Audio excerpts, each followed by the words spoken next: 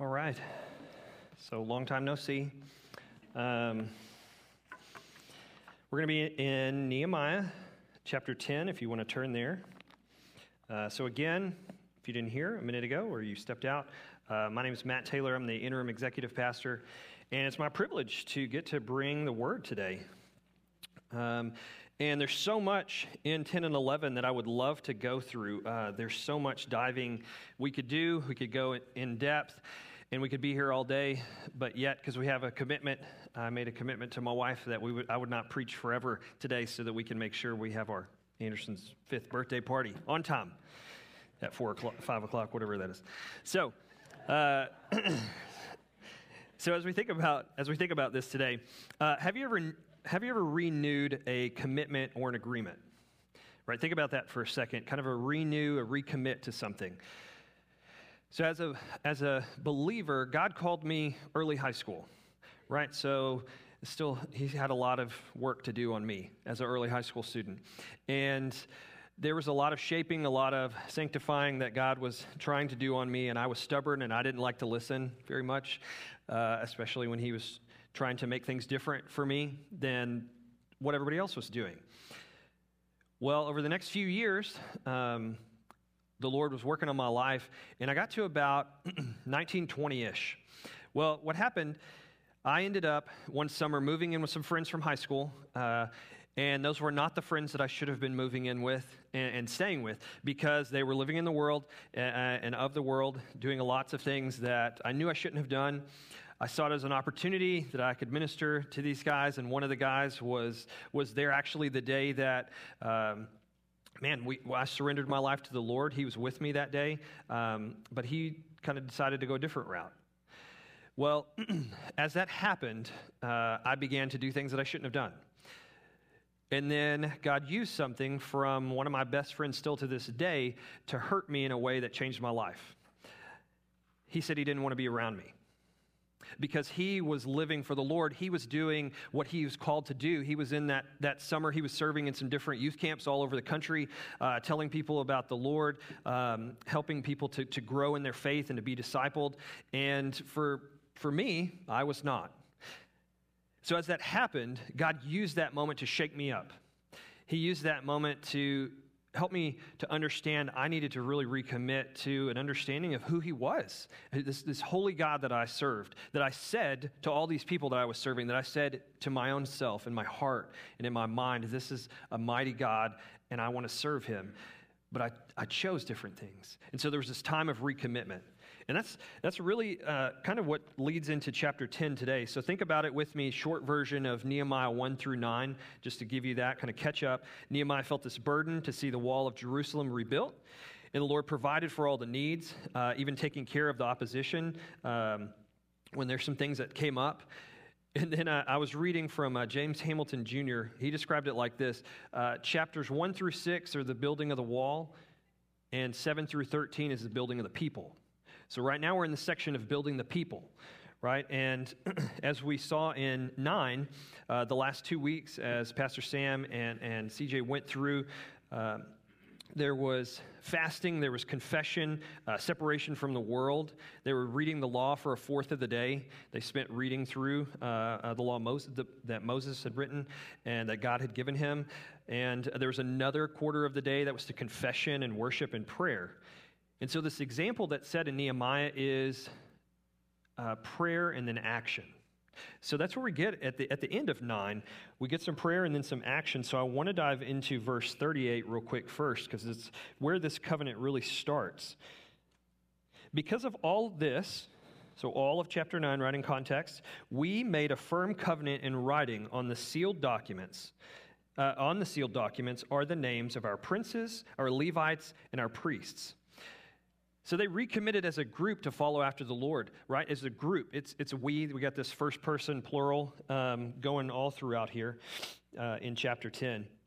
Because we are doing this together. We have decided as the followers of the God that we are going to do this together. We're going to make this binding agreement and this covenant. So a covenant, right, is an agreement between two parties that specifies requirements for at least one party and includes blessings and curses for obedience or failure.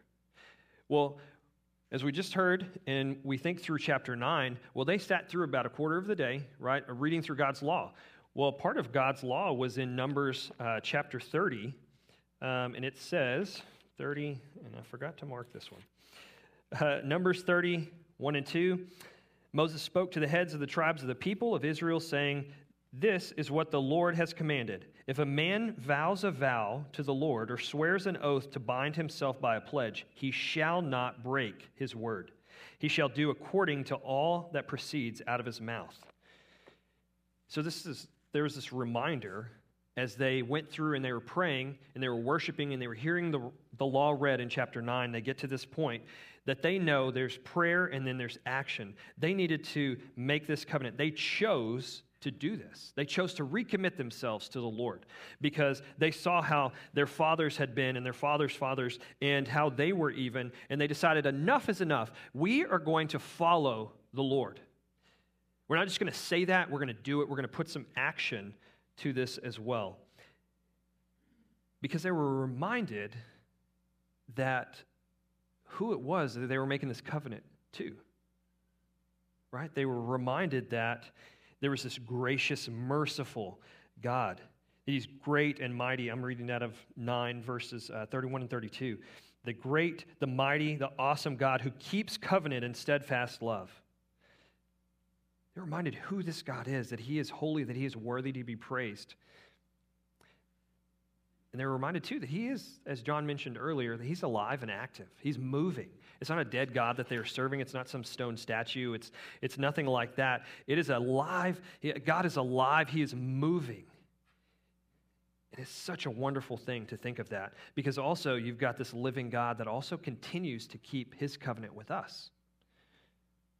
Right? He has kept it. When you go through the Old Testament and you look through and you read, how many times have they failed? That's it. That's it. All of them. How many times have they not kept up their end of the deal? How often have they rebelled even? But God still continued to keep his covenant. Now, he worked in them and through them and shaped them and disciplined them and corrected them and taught them through all of this. And that's why it's awesome that as we think about this living, moving God that has always been, that in his sovereignty that he has this wonderful plan that he continues to work and move within us. Right? I mean, that is something wonderful when we think about it. It is this, God is alive and he has this sovereign plan. He is in control of all things, even in our failures, even in our rebellion. Because think about it, how many times have you rebelled against the Lord? How many times have you failed? And in that, we are fully dependent on who God is and keeping his covenant because he's the only one who perfectly can. And when we think about that and we go deeper, it's a really humbling thought. Because when you think about it like this, you cannot do it yourself. There is nothing that we can do perfectly in that understanding to serve a holy and righteous God. We cannot work enough to make up for the things that we've done. And that's where we really let that soak in to see our need for who God is, our need for what God continues to do, and our then that draws us into wanting to serve him, right? To wanting to be obedient, because look at God and look how wonderful he is. He is mighty and worthy to be praised. And I'm not, but he still calls me to do that. He says, I love you enough. And he says that for all of us, right? He's drawing us into himself. He wants us to have that relationship. And he's calling these people. He gave them an opportunity to repent, to turn still away from those things that their fathers had been doing, that they had even been doing. And he's calling them, and he's telling them to do this. And what do? I mean, they humble themselves and they say, God, I want to serve you because you are a mighty God. You are worthy to be praised.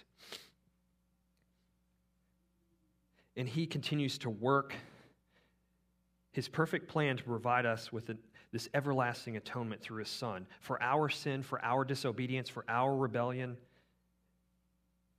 because Jesus does, for us, perfectly fulfill the law when we cannot. And so that leads us into then chapter 10. So that was all pre-work.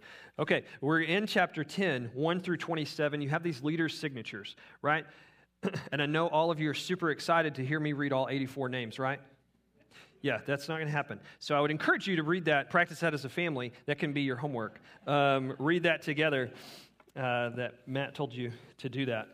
But what I want to point out in here is these are the names of people, imperfect people that have decided to commit themselves, to recommit themselves to serving the Lord, to making this firm covenant with Him.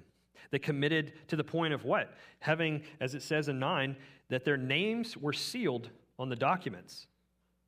So these names, there's a lot of names, so this seal must have been pretty big. There's a lot of names that are etched on this, but these are the people that knew what they were getting into, right? When your name starts getting etched on there or you're doing it yourself, you know what's happening.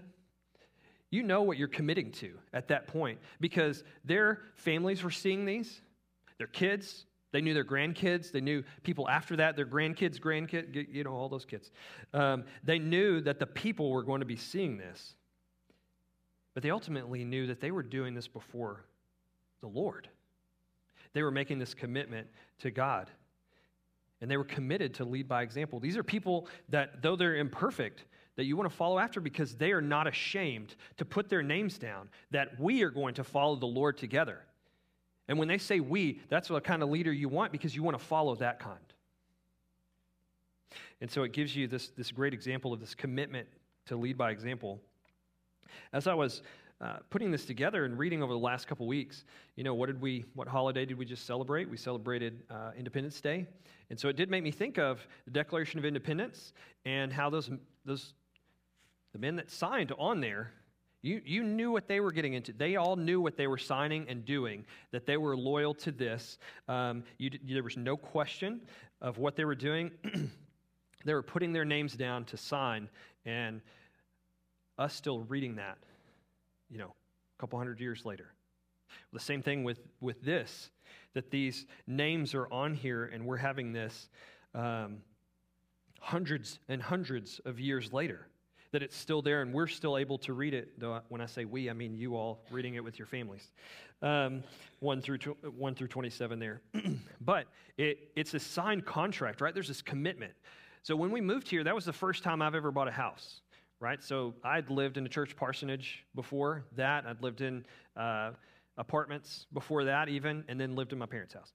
And within all of that, I never knew there were so many pages you had to sign when you signed a contract for buying a house, right? I did not think she was ever going to quit flipping pages for me to sign. And but the thing is, you know what you're doing at that point. You know where you're signing into. You get excited, and there's no question that you have fully committed with all 800 signatures to buying that house. And so for these, for all of us, we think about the commitments that we have. And even when it comes to any kind of commitment that you sign up for, you know, you think about those. But another commitment that's pretty strong is when you join a local church. Right, there's a lot of this understanding right here that it's the we, it's the body, the group, right? This understanding, and they're coming together to do this. And it's like when you sign a church membership or a church covenant, that you're putting your name down to say I'm loyal and I'm with these people in serving unto the Lord, and doing these things together. And so there is a reason. And an important reason to be a part of a church, a member in a local church, because there's accountability back and forth, right? There's this understanding that we're going to work together and we're going to hold each other accountable to growing and to being a part of doing the ministry of taking the good news of Jesus Christ out to the world, and also not just outside the world, but in here, and us growing together and being sanctified by His Word. And so there's an importance in that.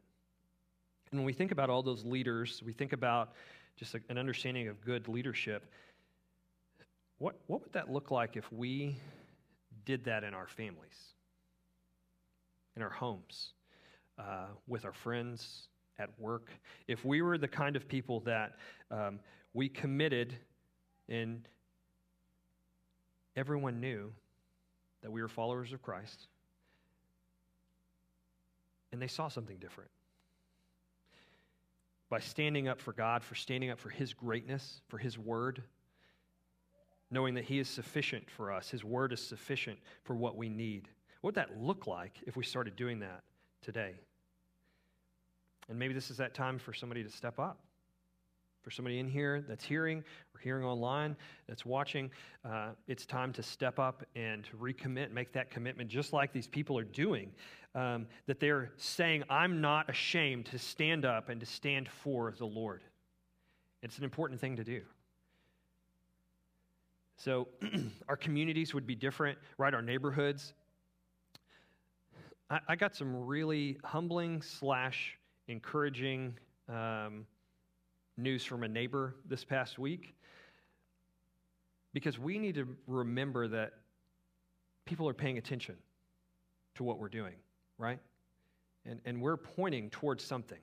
We're pointing towards who it is that we say we're following after, or what kind of ideals, what kind of ethics, and people are paying attention to that. And we need to know that each morning, God grants us with another opportunity to serve Him, right? His mercies are new each morning. Praise God for that. Because each morning, this morning, I get to wake up and say, okay, Lord, you called me to do this. I know I'm imperfect. I'm not a perfect leader. I have sinned before you, before a holy and righteous God in my life. I surrender all to you, just like the song said. I need you to speak today because I know who I am. And it's a very humbling thought, because then God says, I also know who you are, Matt. And I've called you to be my child. And I've called you to make my name known. And I'm asking you to be obedient to that and know that I will use you for that purpose, right? Each and every one of us has that exact same calling. As we are followers of Christ, as we follow after the Lord, we are examples and we can be leaders of just being obedient to sharing that news, to sharing even just how great God is. He's worth serving. He's worth giving up everything in the world because He gives us everything, way more than we deserve. And so we get to this point in Nehemiah 28 and 29, and we read it earlier, but this section of that commitment to obedience, because it says, the rest of the people, the priests, the Levites, the gatekeepers, the singers, the temple servants, and all who have separated themselves from the peoples of the lands to the law of God, their wives, their sons, their daughters, all who have knowledge and understanding, join with their brothers, their nobles, and enter into a curse and an oath to walk in God's law that was given by Moses, the servant of God, and to observe all the commandments of the Lord our Lord and His rules and His statutes. So we look at it, we see first, they separate themselves from the peoples of the lands to the law of God. Right? They're pulling themselves out from all the rest of those that have been around them that are not serving the Lord, and they want to go to the law of God, to the Lord. And second, they enter into this curse and an oath to walk in God's laws and to observe and do all the commandments of the Lord our Lord and His rules and statutes. So, right, we think through, they're cut to the heart after hearing God's word, hearing about how wonderful God is and how they are not holy, that they are not righteous, they are not just, and they are serving a God who is. So it humbles them to the point that they do these things, that they say this. They spent that other quarter of the day, in confession and worship to the Lord their God. They were humbled to that point. And it makes me think about, again, this prayer in action that's throughout this book. And when was the last time we sat ourselves, each one of us individually, we sat there for a moment and we paid attention to how good God is, how holy God is, how separate from us, right? And where we are as His creation, as those made in the image of God, though, too. But yet in our rebellion, that we're separate from him because of that sin. But how God still loves us enough to continue in his plan to provide for us, to give us that way out. And so when was the last time we sat like that? When was the last time we allowed God's word to really cut deep? To spend time in it, to spend time meditating on it, studying it, allowing God to shape us, allowing his word to reveal in us, this Holy Spirit working and moving within us to stir us to an understanding of a need for change, a need for sanctification, right? This is process of change, but a great change. And is there something that we need to prayerfully seek the Lord's forgiveness about right now? Or something that you need to surrender all to him, that you need to give over to him, and that the Holy Spirit's been kind of moving within you this understanding of this, man, Lord, I've been struggling with these things, and I know that I need to give all of this to you, or I know I need to do the things that you're calling me to do. I just kind of want to be over here still. I want a little bit of my own. But God is saying, just like within here, for us to see that we need him, and we need to surrender all to him. We need to give all of what we are and allow that recommitment to happen. And notice they were, again, doing this together, right? It's all these people, the priests and the Levites, the gatekeepers, the singers, the temple servants, and all who have separated themselves. It even talks about their wives and their sons and their daughters and all who have knowledge. You know, they join with their brothers and their nobles entering into this. And you'll see as we keep going through that we are doing this together. You know, it reminds me of, right, we're going through Nehemiah as a church. We're talking about this rising up and build. You know, the church is really focusing and spending time in prayer. God, where do you want us to be? What are the things that we need to be as a church? And who are we? And who is it that we serve? What a mighty God that is we serve. And how is it concretely that we can start to do the things that you want us to do, right? So we're doing these things. We're praying through them. And now we're starting to put some action to that as well. Just like what Nehemiah is talking about. We got these focus teams that we're working through. And we're trying to spend time in prayer together, studying his word and looking at and using gifts, different people's gifts to see, God, where is it that you want us as a church body? Where are we going? And within that, though, too, asking the Lord, each one of us, what is our part in that? What is your part in helping fellowship get to where it needs to be? And getting God's name out and about and his great name known. And how is it your part, or what part is it that you need to play in discipling others? Is it your family that you're supposed to be focusing on right now? Is it somebody specific that God has called you to that's been placing in your life and you felt that burden, but you just haven't taken that step yet, or some of those actions? What is it?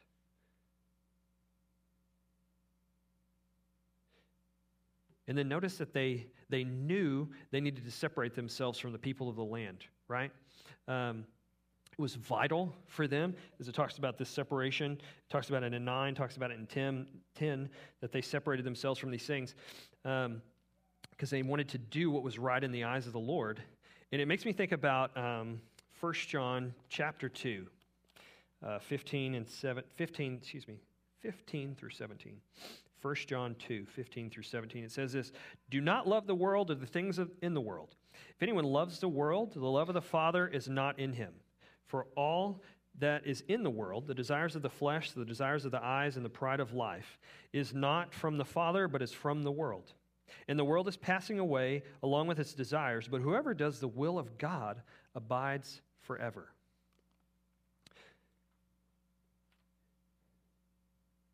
We can become so enticed sometimes, right, by the things of the world. It draws us away. It is distracting us and becomes an idol. It makes me think of, if you've ever read the book Pilgrim's Progress, there's 2 parts in it that it made me think of. One was, You've got Christian going on his journey. Christian's that main protagonist, right? He's going on his journey, and we got a Mr. Worldly Wise Man that comes up and is trying to show Christian which path to take, and it's like a gold path and some other paths. I can't remember all of them off the top of my head, but there's some different paths, but they're worldly, and he's trying to get Christian to walk down those.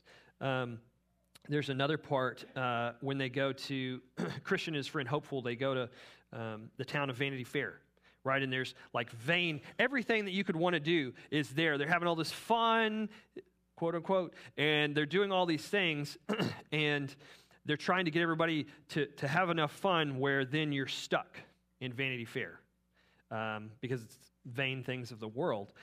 And it gave me that mindset of how the world is trying to draw us in to keep us stuck, and how Satan actually does that too. And he uses the things that our flesh is drawn to.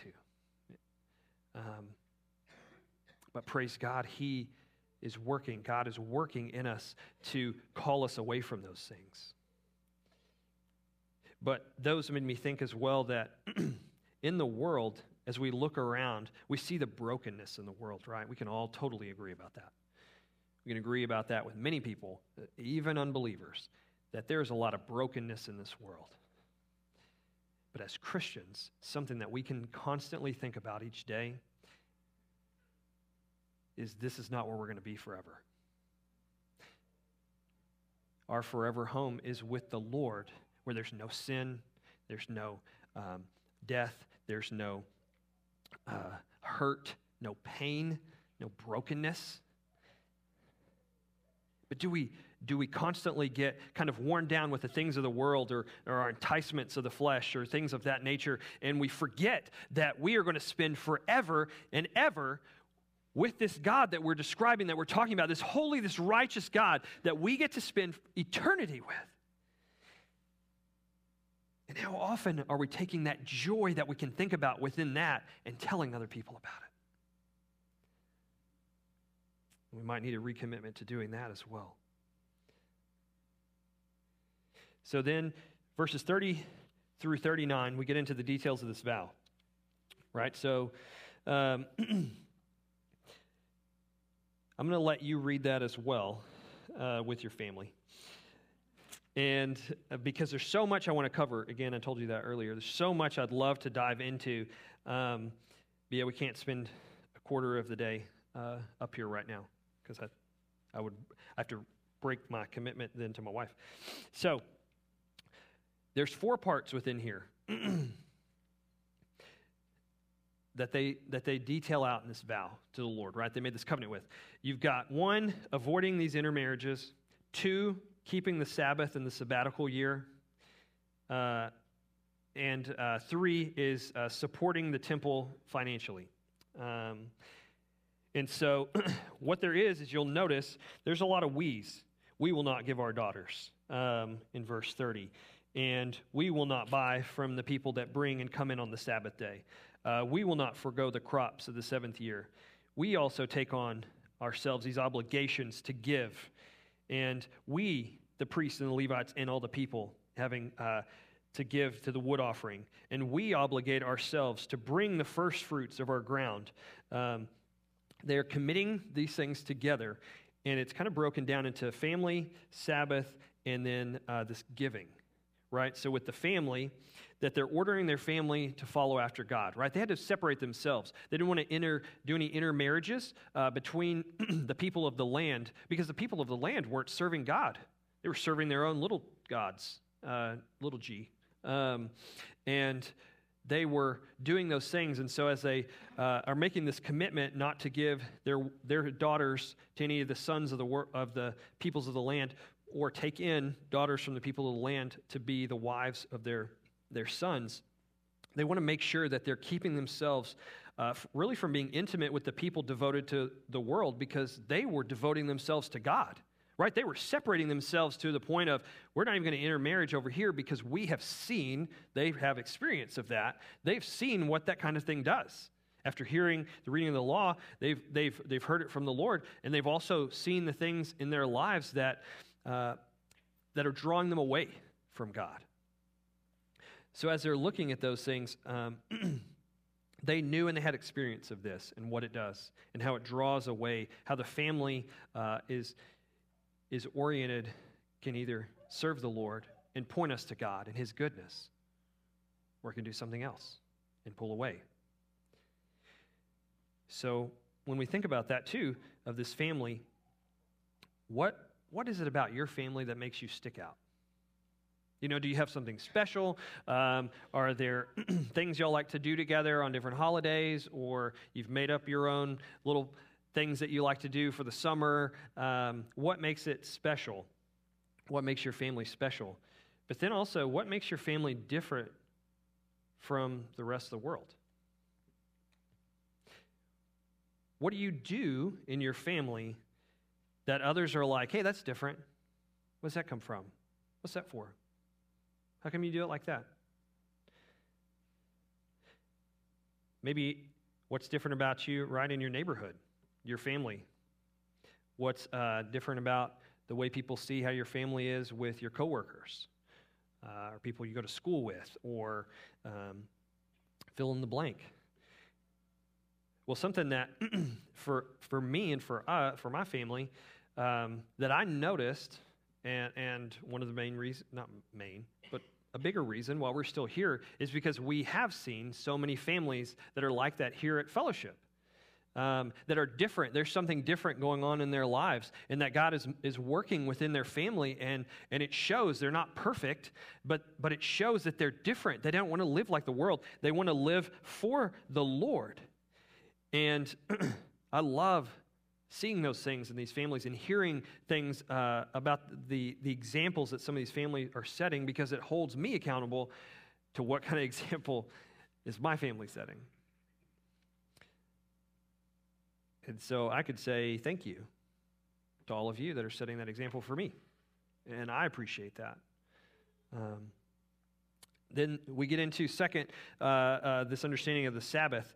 So there's this aspect of faith in the Lord when you think of Sabbath, because they were giving up time and resting, giving up time from working and resting in the Lord, right? And we think about within this that, sorry, I had to get to my spot.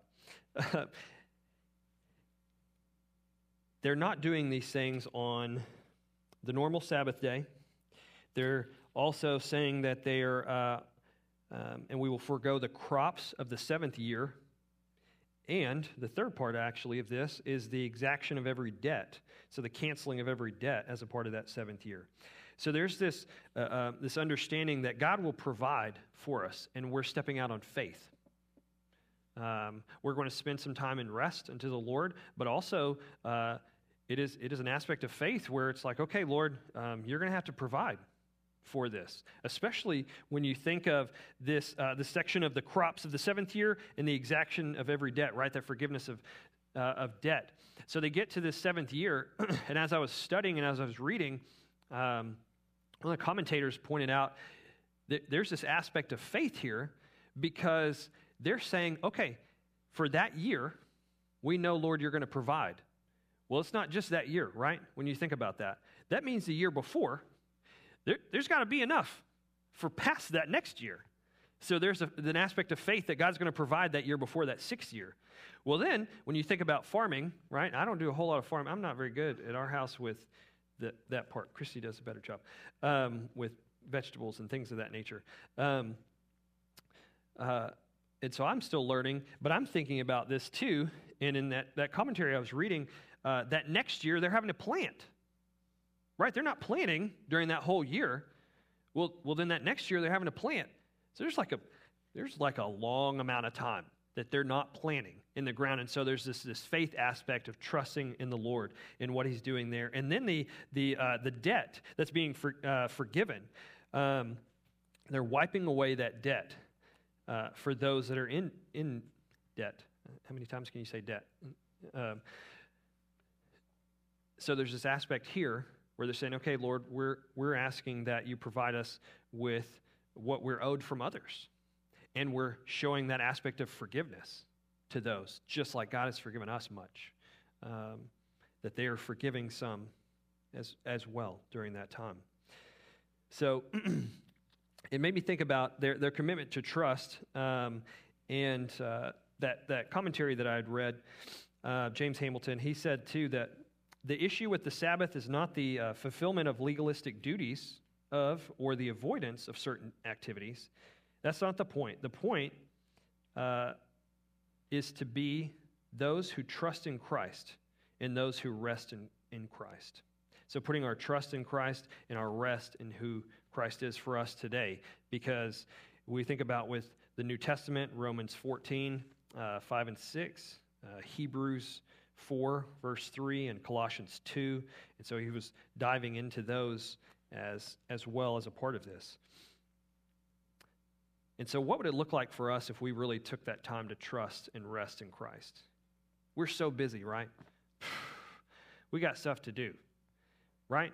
So, I have been going to school, some of my masters, and I've been working part-time here at the church, and I technically have another part-time job as well, right? So I can use my excuse and justification all the time for I'm super busy, I got all these other things I need to do, but yet I don't get to do that. And God has told me that, made it very clear, that I don't get to use it as my excuse and my justification because of how busy I am, not to spend time in trusting what He's doing and rest in what He's doing. So we are so busy, but He's calling us to spend that time and rest and trust in Him.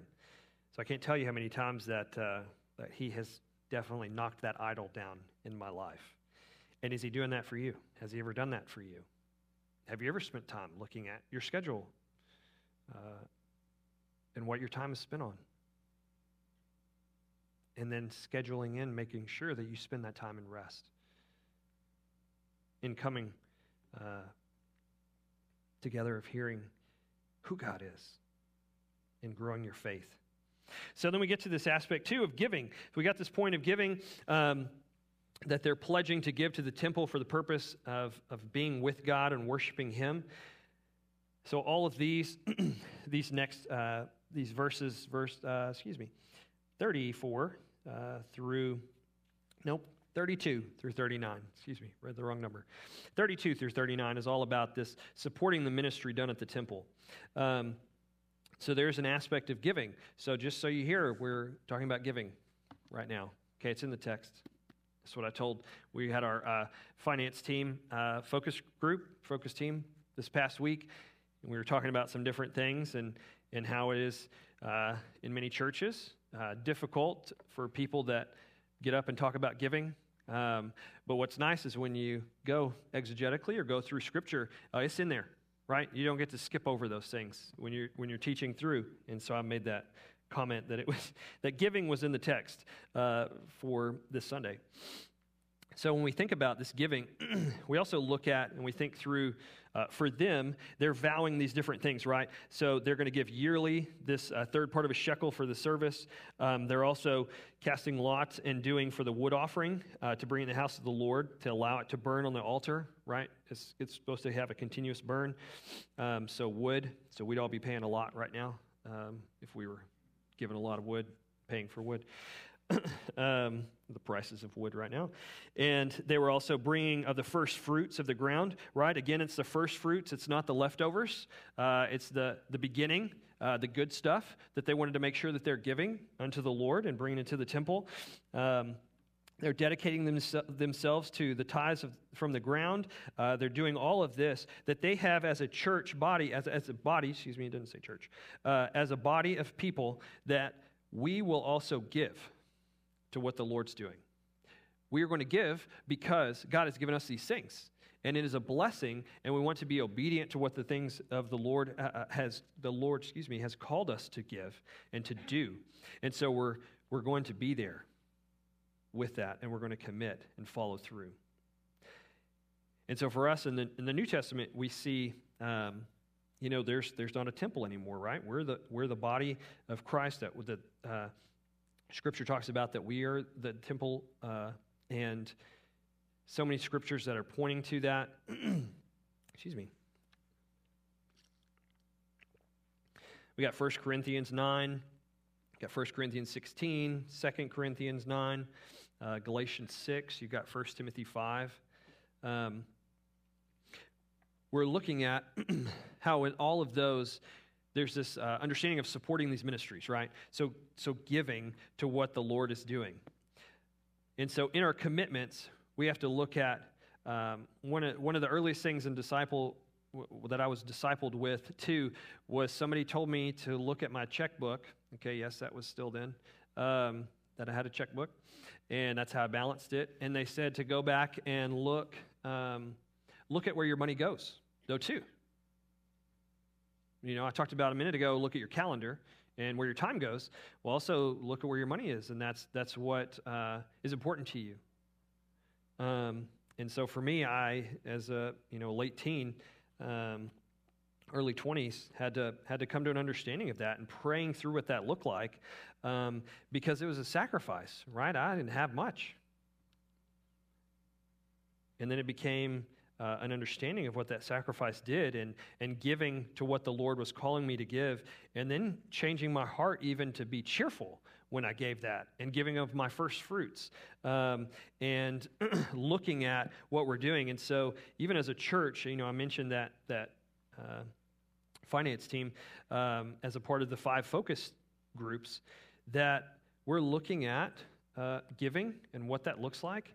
But it's a call for all of us to look at that, to constantly ask the Lord what it is He's calling us to do with that, what it is that He's calling us to give, and to pray through that, to spend time in prayer and spend time in action, obediently doing the things He's called us to, because I challenge you to do that and see what the Lord does, right? Challenge you to do that and see what the Lord does. And they have this ongoing commitment in all of these verses that they're recommitting to, right? This renewal. And so we think about this, and it's, what is God calling us to do? How is God calling us to serve Him outside these walls and inside these walls? What is the Lord calling us to kind of recommit to? I mentioned a little bit ago in my Rise Up and Build testimony, there's aspects that I don't have all of those things concretely laid out. The Lord has not laid out all of that specifically for me while I'm going to school, what I'm supposed to be doing. I know I'm supposed to be using what knowledge I gain to serve the church in whatever ways that is. And that's going to be not on staff, right? I'm switching in that role at that point in the fall to really focusing on going to school. That's my job. And I'm trying to figure out how it is that the Lord wants me. And I don't know if you're like me. I like to know more than the Lord likes to reveal to me. I like to know a few more steps ahead. I enjoy thinking about how chess works, and I'd like to know a few moves ahead. But the Lord said, this is sufficient for you right now. Trust in me.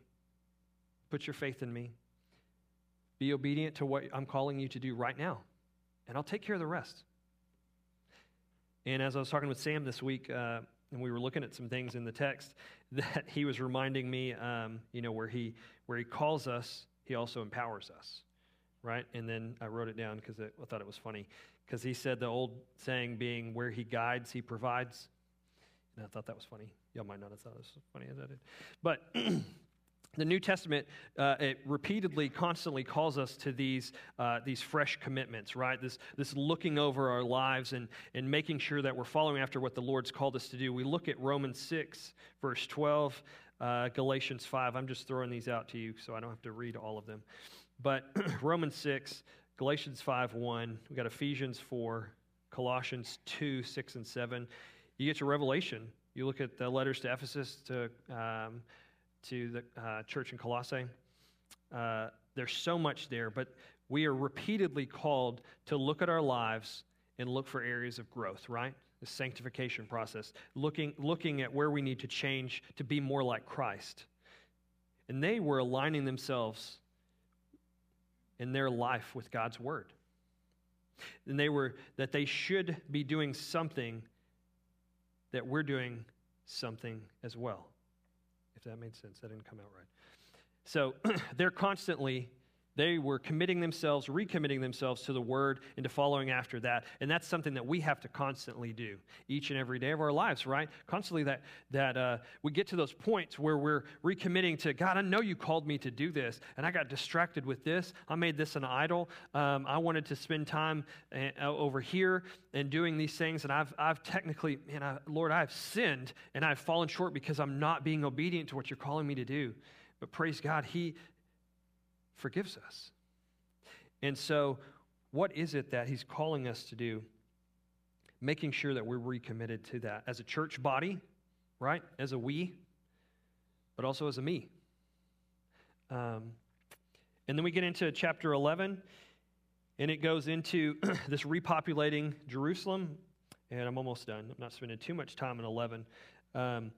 Now the leaders of the people lived in Jerusalem, and the rest of the people cast lots to bring out 1 out of 10 to live in Jerusalem, the holy city, while 9 out of 10 remained in the other towns. And the people blessed all the men who willingly offered to live in Jerusalem. These are the chiefs. Oh, excuse me, that's where I was going to stop. No. These are the chiefs. I got to read my own notes. These are the chiefs of the province who lived in Jerusalem. But in the towns of Judah, everyone lived in his own property in their towns. Israel, the priests, the Levites, the temple servants, and the descendants of Solomon's servants. So we talk about in 10, there's these action steps, right? Well, 11 is a continuation of that. So they're repopulating the city. They're committing themselves to keeping the covenant, and then to taking these action steps towards repopulating Jerusalem. And you'll notice, too, that it talks about some of these people as well, that there was honor. There was this understanding of an honoring of the people who willingly did this, right? That weren't called to be part of the casting of the lots, the 1 out of every 10. The people blessed all the men who willingly offered to live in Jerusalem. So people, again, are paying attention to those that are standing out, that are saying, you know what, I'm not ashamed of this. This is what we're supposed to be doing. I want to follow after this. I want to follow in suit. And they're leading by example. Are we doing that? Are we leading by example? Are we following and seeing the things that the Lord wants us to do and stepping out on faith and allowing Him to work in our lives to do that? So these people also, as we look at it, they're making this covenant. Did they keep it perfectly? No. And they recommitted again. Did they keep that one? No. They did not. We can see consistently in here that there's this recommitment, that they make this covenant and then they break it and then they make it again and they say, we'll do better, and then they aren't able to do it because they're not able to be perfect within this. They're not able to fulfill all of these because we're a fallen people. And God knows that. And so then you keep flipping. And you keep flipping through the pages of Scripture. And you see how God constantly provides. And He draws us back to Himself, and He teaches us that there is something that we need to understand. It's not about what we do, it's about what He's done, doing, and is going to do. And we can see in Scripture that Christ, the Messiah, is the one to fulfill all of that perfectly. That we need this new covenant, right? We think about every time that we take communion the first of the month, right? We took that last week. And Jesus is talking about this is the blood of the new covenant, right, that I'm pouring out for you. We get to this point where we have to have this new covenant. And the new covenant fulfills the law perfectly. And it offers the ultimate atoning sacrifice once for all. And we read through the Scriptures and we see within this text that we must separate ourselves from the world. And we need to rise up and keep our covenant with the Lord, but we can't. And so there's time to time where we understand that now for us, that those that are in Christ, it's not about us making sacrifices or us doing anything, but us relying on in faith that God is fulfilling this through his Son and giving all of ourselves to him, but that we need that time to recommit ourselves to the Lord and his teaching and allowing his word to grow us and to sanctify us and to cut deep. And so I read from 1 John earlier, and I want to read this section again and add a little bit more. My little children, I'm writing these things to you so that you may not sin. But if anyone does sin, maybe I didn't read this earlier, I forgot. But if anyone does sin, we have an advocate with the Father, Jesus Christ the righteous. He is the propitiation for our sins, not only for ours, but also for the sins of the whole world. And 1 John 4:10 says this, in this is love, not that we have loved God, but that he loved us and sent his Son to be the propitiation for our sins. That God loves us, right? That God provides for us. He knew that we couldn't do it. He knew we were an imperfect people, that we were in need of something more. And so what is it that he does? He does what he always does. He provides for us. He provided his Son. He provided that atoning sacrifice to cover our sin, our rebellion, our disobedience, and to cleanse us so that we can now be raised to walk in newness of life. And so we're thinking about all of these things that we need to constantly realign ourselves like they did with the Word. And as a church here at Fellowship, right, we're trying to rise up and build and do just that. Right? That's our focus. We're trying to build the God's kingdom, not our own kingdom, not the Fellowship kingdom. We're trying to focus on what God is doing and pointing people to him because he is the great almighty one, our creator, our redeemer, our king, right? And so let's make sure we think through those things. And I wonder, as we're working through all of that, is there something that God's working on with you today or through this that you're thinking about, or something that popped into your head or into your heart that the Holy Spirit's been stirring or moving within you? Is there that need for a recommitment today? Is there a need for you to give something up that God's been asking you to give up for a while? Or what is it that God is showing that needs changing in your life or in your family or with your time or with your giving? Is God calling you to give specifically to a ministry or a missionary or a family in need, or to actually start giving consistently? So let me encourage you with any of those things as they come up to do two parts to that. Pray through that. Pray about that. Pray with someone on that. And two, take some action steps moving forward to deal with that. I encourage you to submit and obey to what the Lord's calling you to do. Because there's no better place to be than in his will, right? Man, and that's the best feeling that you get, to me, is knowing in those times, even in my imperfection, when God reveals to me, okay, this is what I've asked you to do, Matt, and I'm trying to do that, and he's actually providing the resources to that. He's providing my steps and showing me that I'm within his will. Man, there's no better place to be than in the Father's will. Such joy, such peace that's there. So I pray that if there's something within that today, that you would come talk with one of us later down here at the front when the prayer team comes later. Yes, or call someone and talk to them and tell them, make that verbal contract. Yeah, that's okay too. But see what the Lord is doing in you and be obedient to that. Would you join with me in prayer?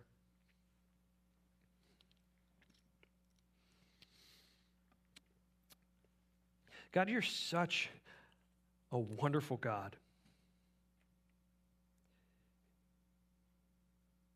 And we can think about how awesome it is to praise you, to worship you today in spirit and in truth. And I pray that we are able to do that. I pray that you would cut to our hearts, that we would constantly be reminded and I'll say it strongly, Lord, be humbled about who you are. Because you are worthy to be praised. Thank you for teaching us the lessons that you have taught us. Thank you for working in our lives and drawing us near to you. Drawing us near to the throne of grace through your Son by the power of the Spirit. It is such a wonderful thing, God, to see how you're still moving. You are alive and active.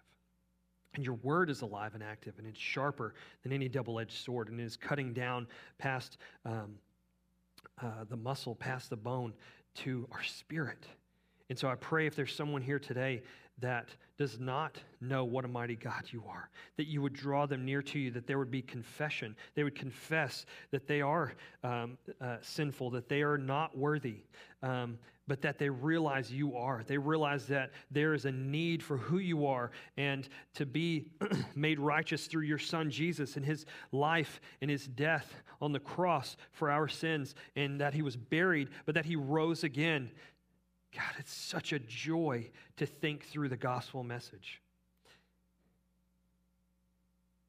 and how you're bringing us from death to life.